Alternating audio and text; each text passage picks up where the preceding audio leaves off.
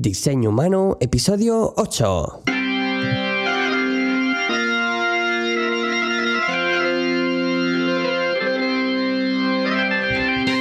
Muy buenos días a todos y bienvenidos a un nuevo episodio de Diseño Humano, el podcast, el programa en el que hablamos de diseño de interacción, diseño de experiencia de usuario, interfaces, diseño de servicios, design thinking y mucho más. Muchas gracias por estar ahí escuchándome y te invito a que participes de esta nueva interacción a través de la cuenta de Twitter del programa, que es Diseño Humano, todo junto. Bueno, pues frecuentemente oímos conceptos del estilo compartir, share, viralidad, youtubers, el me gusta de Facebook, hacer un tweet, retuitear, y estos son solo algunos ejemplos. La verdad es que hay millones de ejemplos ahí fuera. Bueno, vamos, sin ir más lejos, hay uno por aplicación prácticamente, así que aunque tengan diversos nombres, todos buscan lo mismo, que es llegar a una audiencia más amplia. Como veis, el tema de hoy se suele tratar desde el punto de vista de marketing, pero si estás construyendo una marca y una experiencia un poco especial para tu audiencia, quieres diferenciarte con respecto a otra gente, necesitas tener un plan para que lo que circule en la red sobre ti tenga sentido y sea coherente con tu proyecto. Así que es muy habitual que en el ámbito personal resulta muy sencillo elegir qué compartir y qué no.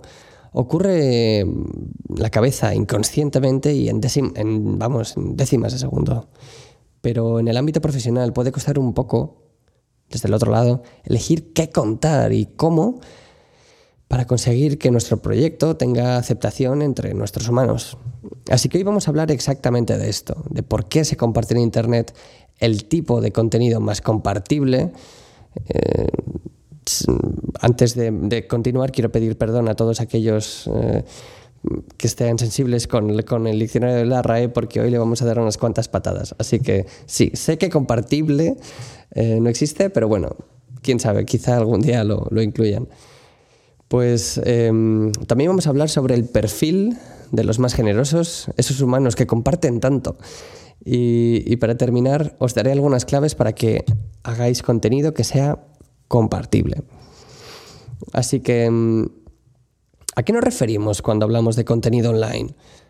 Pues nos referimos a cualquier cosa. Texto, un artículo de una revista, un vídeo de YouTube, postear fotos en una red social, adjuntar un link en un email, un episodio de un podcast, guiño, que pase de una persona a otra de forma digital.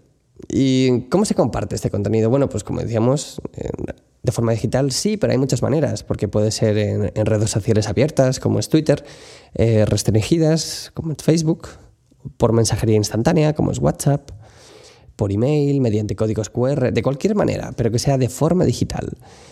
¿Y por qué se comparte este contenido? ¿Por qué la gente manda algo a otras personas?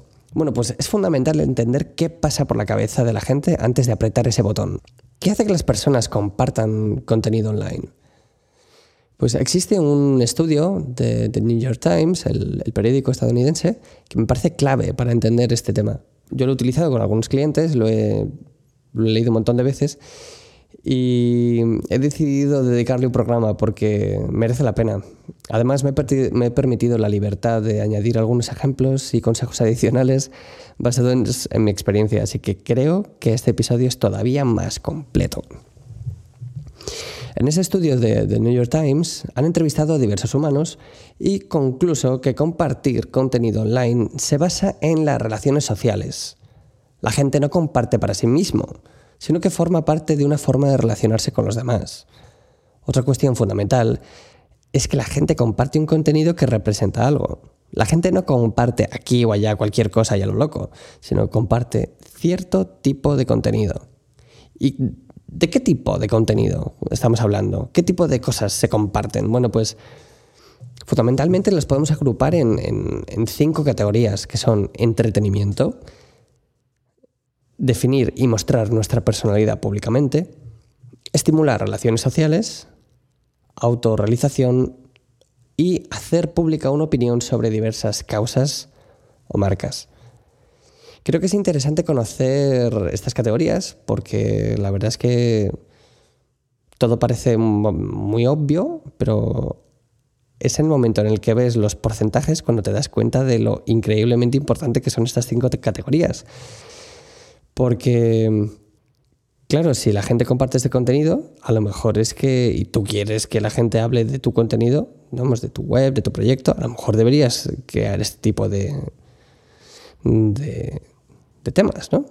Así que bueno, para que sepas, para que te enteres bien de lo importante que son estos temas, te voy a dar los tantos por cientos de que el volumen de información que circula en las redes, el volumen de información que corresponde a estas categorías. Bueno, pues entretenimiento, el 94%, que es una bestialidad. Para definir y mostrar nuestra personalidad públicamente, el 68%, que es también un montón. Digamos que entretenimiento podría ser como un vídeo YouTube o un vídeo, un artículo, algo divertido, un gato que se cae, que salta y se cae, yo qué sé, cosas divertidas, ¿no? Para definir y mostrar nuestra personalidad públicamente, pues hay muchas maneras, ¿no? Cada cual a su manera, pero bueno, hay gente que habla de sí mismo, que se hace una foto a sus pies en la playa o ese tipo de cosas, ¿no? Que están hablando de cómo son, las cosas que les gustan o cuando hace una foto a la comida, esas cosas, ¿no? Pues el 68%. Hay gente también, que es para estimular las redes sociales. Es para estimular las relaciones sociales, como puede ser un evento de Facebook para verte con gente, por ejemplo, ¿no? Otro que es la autorrealización, que es pues cada cual con sus temas, ¿no? El que le haga lo que le realice, pues lo postea para que la gente le anime, ¿no? Pues quien se está preparando para la maratón, entonces ya pone en las redes cuánto corre, cuánto ha corrido este día y lo que le toca el próximo día y que ya está cerca de conseguir, ¿no? Ese tipo de cosas. Bueno, pues el 69%. Y la última sería hacer pública una opinión sobre distintas causas o marcas, que también es el 69%, que es una bestialidad. Como veis, es enorme la cantidad de información que se mueve en Internet y sobre estos temas, pues es, abrumadora. Pues a continuación hablaremos de este tipo de personas, estos humanos que están detrás de ese botón compartir. Vamos a identificar sus perfiles, qué comparten, qué plataformas usan y por qué lo hacen. Y bueno, existen obviamente infinidad de perfiles. Pues al final tantísimos, ¿no? Tantísimos, casi como humanos. Pero hoy hablaremos de los más extendidos de la red. Así que allá va el top 6 de los humanos más generosos. Número 1. Los altruistas. Los altruistas, bueno, le he puesto este nombre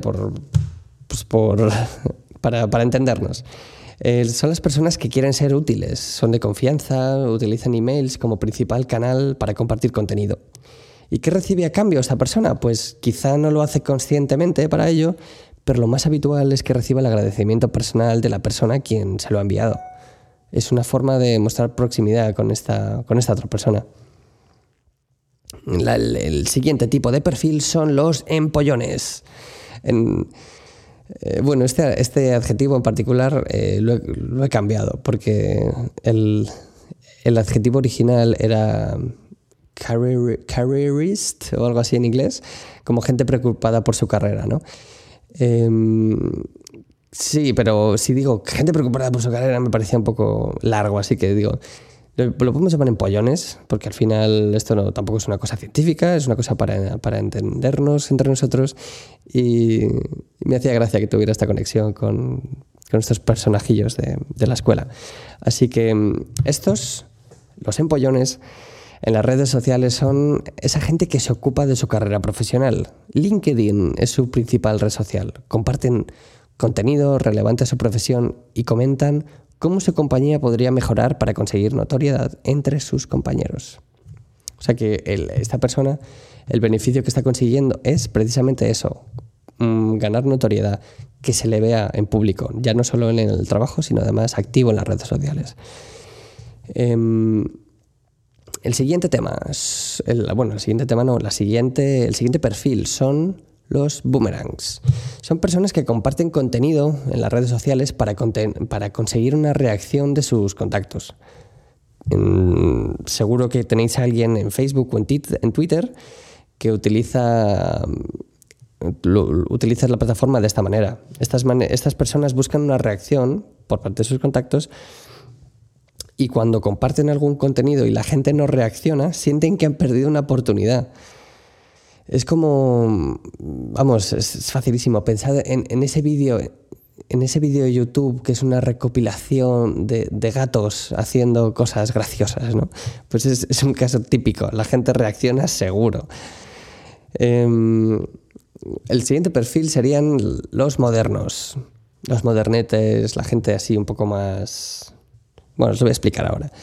Estas personas, los modernos, son personas con un perfil creativo que buscan las últimas tendencias de forma constante y siendo un referente cultural para sus contactos y sus amigos. Suelen utilizar plataformas abiertas y consideran que compartir es parte de su personalidad. El tipo de contenido les define públicamente, haciendo una colección de sus gustos y estrechando relaciones con personas de gustos similares. Bueno, este es precisamente lo que estos se llevan de beneficio, ¿no? Es que pueden llegar a conocer gente que tienen gustos similares o que se enteran de fiestas o se enteran de eventos a los que pueden atender, conciertos, festivales, ese tipo de cosas, ¿no? Por ejemplo, o exposiciones, lo que sea. El siguiente perfil de personas son los conectores. Son personas que utilizan las redes sociales como plataforma para quedar de forma offline, para hacer planes, atender eventos, aprovechar promociones. Estas personas buscan sobre todo, y es ahí exactamente lo que se llevan a cambio al hecho de hacerlo, es que quedan de forma offline, proponiendo siempre ideas para verse con amigos. Y bueno, también está el tipo de personas, ya es el último, el sexto, que son los selectivos. Son personas que solo comparten si consideran que la información será relevante para quien la recibe. Estas personas son por lo general celosos de su privacidad y apenas postean contenido público en las redes sociales. Si comparten será por email y quizá a una persona en particular o a un grupo. Esas personas buscan pasar desapercibidas en Internet y se sienten más seguros en la privacidad, entre comillas, de los emails. Bueno, pues según iba leyendo estos perfiles, según se iba contando, estaba pensando en una persona en particular para cada uno. O sea, si yo les pongo nombres y apellidos, seguro que vosotros también. ¿Sabéis qué perfil eres? Al final seguro que somos un poquito de cada, ¿no? Pero bueno, yo creo que cada cual... Bueno, eso lo dejo en el aire. Vamos al siguiente tema. ¿Cómo debe ser el contenido para que sea compartible? Como humano que utiliza herramientas online, es fácil saber qué te interesa más a ti y a tus semejantes, ¿no? No dudamos un momento para enviar cualquier contenido a una persona. Pero ¿qué pasa cuando creamos contenido para una empresa? Desde un punto de vista profesional, a veces nos encontramos con dificultad a la hora de llegar a nuestros humanos. O nos creemos que la gente se lía a compartir cualquier cosa y nada más lejos de la realidad. Porque ya hemos hablado de qué comparte la gente. Lo hemos visto un poco, los temas, el tipo de personas que lo hacen. Pero si tienes un negocio y verdaderamente quieres llegar a tu audiencia, debes conseguir que eso que les ofreces les interese. No olvidemos que hablamos de humanos y tus humanos se merecen lo mejor. Así que te voy a dar algunos consejos para enriquecer la forma que tienes de producir contenido para que sea compartible. De hecho, mejor será que nos olvidemos del término compartible y nos centremos en conectar más con nuestros humanos. Primero, y muy importante, importantísimo, una historia vende más que cualquier marca. Crea historias que a la gente le guste oír. No te preocupes tanto por ese icono, por esa pegatina, el color. Piensa en una historia, algo que tenga gancho, algo que la gente diga... Oye, pues me ha llegado, ¿no? Siguiente, utiliza un mensaje claro, sencillo y positivo. Utiliza frases legibles. Los juegos de palabras pueden ayudar, son simpáticos, siempre que jueguen en tu favor. Y también muy importante, evita abusar de frases negativas o excesivamente largas. La gente, si tiene que leer demasiado, si se confunde, mejor, vamos, eso puede jugar en tu contra. La siguiente, tercera, sé sexy. ¿Qué es ser sexy? Pues un montón de cosas, ¿no? Ser sexy puede ser seductor, o sea, seducir, pero es también esconder, es mostrar un poco, es sonreír, es hacer reír, es coquetear, todo en sentido figurado, ¿no? Pero se entiende. La primera impresión quizás sea una cuestión estética, pero en tu mensaje, sea inteligente. Tienes que conseguir que tu contenido marque una diferencia, que encienda una sonrisa o que cautive una persona curiosa, una mente dispuesta a escuchar y a sentir. La cuarta, sé urgente. Si es necesario, sé urgente. Porque, bueno, a veces hace falta y a veces no, pero la idea de la urgencia, sobre todo, bueno, es importante sobre todo en dos terrenos. Si vendes algo y estás anunciando un cupón o algo así, o yo qué sé, algún tipo de estimulando tu negocio, tienes que ser urgente para que la gente se entere que es una ocasión que no pueden dejar pasar, que no se acostumbren, ¿no? Por eso es muy importante decir la fecha, cuándo se acaba algo, hasta cuándo tienen la posibilidad para comprarlo, tiene que saber que esto es algo que hay que hacer ya. Bueno, pues eso es en el término comercial, y también es cuando estamos hablando de organizaciones sin ánimo de lucro, de ONGs. Ahí también es muy importante, porque es que la gente no se mueve solo por buenas intenciones. Sería estupendo, pero no siempre. Casi todo el mundo, si no hay una fecha límite o si no hay una urgencia, pensará que a lo mejor mañana puede empezar, ¿no? Pues como cuando alguien está posponiendo ir al gimnasio un día y otro también. Así que a veces hace falta instar a la gente a que hay que hacer algo ahora. La última y casi la más importante: produce contenido con corazón. La gente, tus humanos, saben perfectamente cuando una película, una foto o un artículo se ha hecho con corazón y con la intención de ofrecer algo valioso. Lo van a apreciar, seguro. Si lo haces con corazón, lo van a apreciar. Y es exactamente eso lo que merecerá la pena compartir con sus conocidos. Y eso ha sido todo por hoy. Espero que hayáis entendido un poco mejor qué pasa dentro de nuestras cabezas cuando pensamos en compartir contenido online con otros humanos y que podáis utilizar estas claves para cuando tengáis que producir contenido vosotros mismos. Y ahora me pregunto yo, ¿qué has compartido últimamente? Si estás deseando compartir algo y necesitas inspiración, te invito a que compartas este episodio. Seas del perfil que seas, boomerang, selectivo, empollón, no pasa nada, y utilices la plataforma que prefieras, Facebook, Twitter, WhatsApp, email, lo que quieras. Estoy seguro que conoces a otros humanos que pueden estar interesados en este podcast. Como siempre, que sepáis que encontraréis en las notas del programa el link para poder ver y oír los artículos de los que hemos hablado en este episodio. Aprovecho esta ocasión para daros las gracias por esos comentarios y esas valoraciones que veo en SoundCloud y iTunes. Me sirven para ver si os gustan los programas y los temas de los que estamos hablando hasta ahora, y además esas valoraciones de 5 estrellas son muy, muy, muy importantes, ya que ayudan a que otras personas puedan encontrar el podcast más fácilmente. También millones de gracias por esos likes en SoundCloud e iVoox. Que tengáis un buen día y nos vemos en el próximo episodio de Diseño Humano.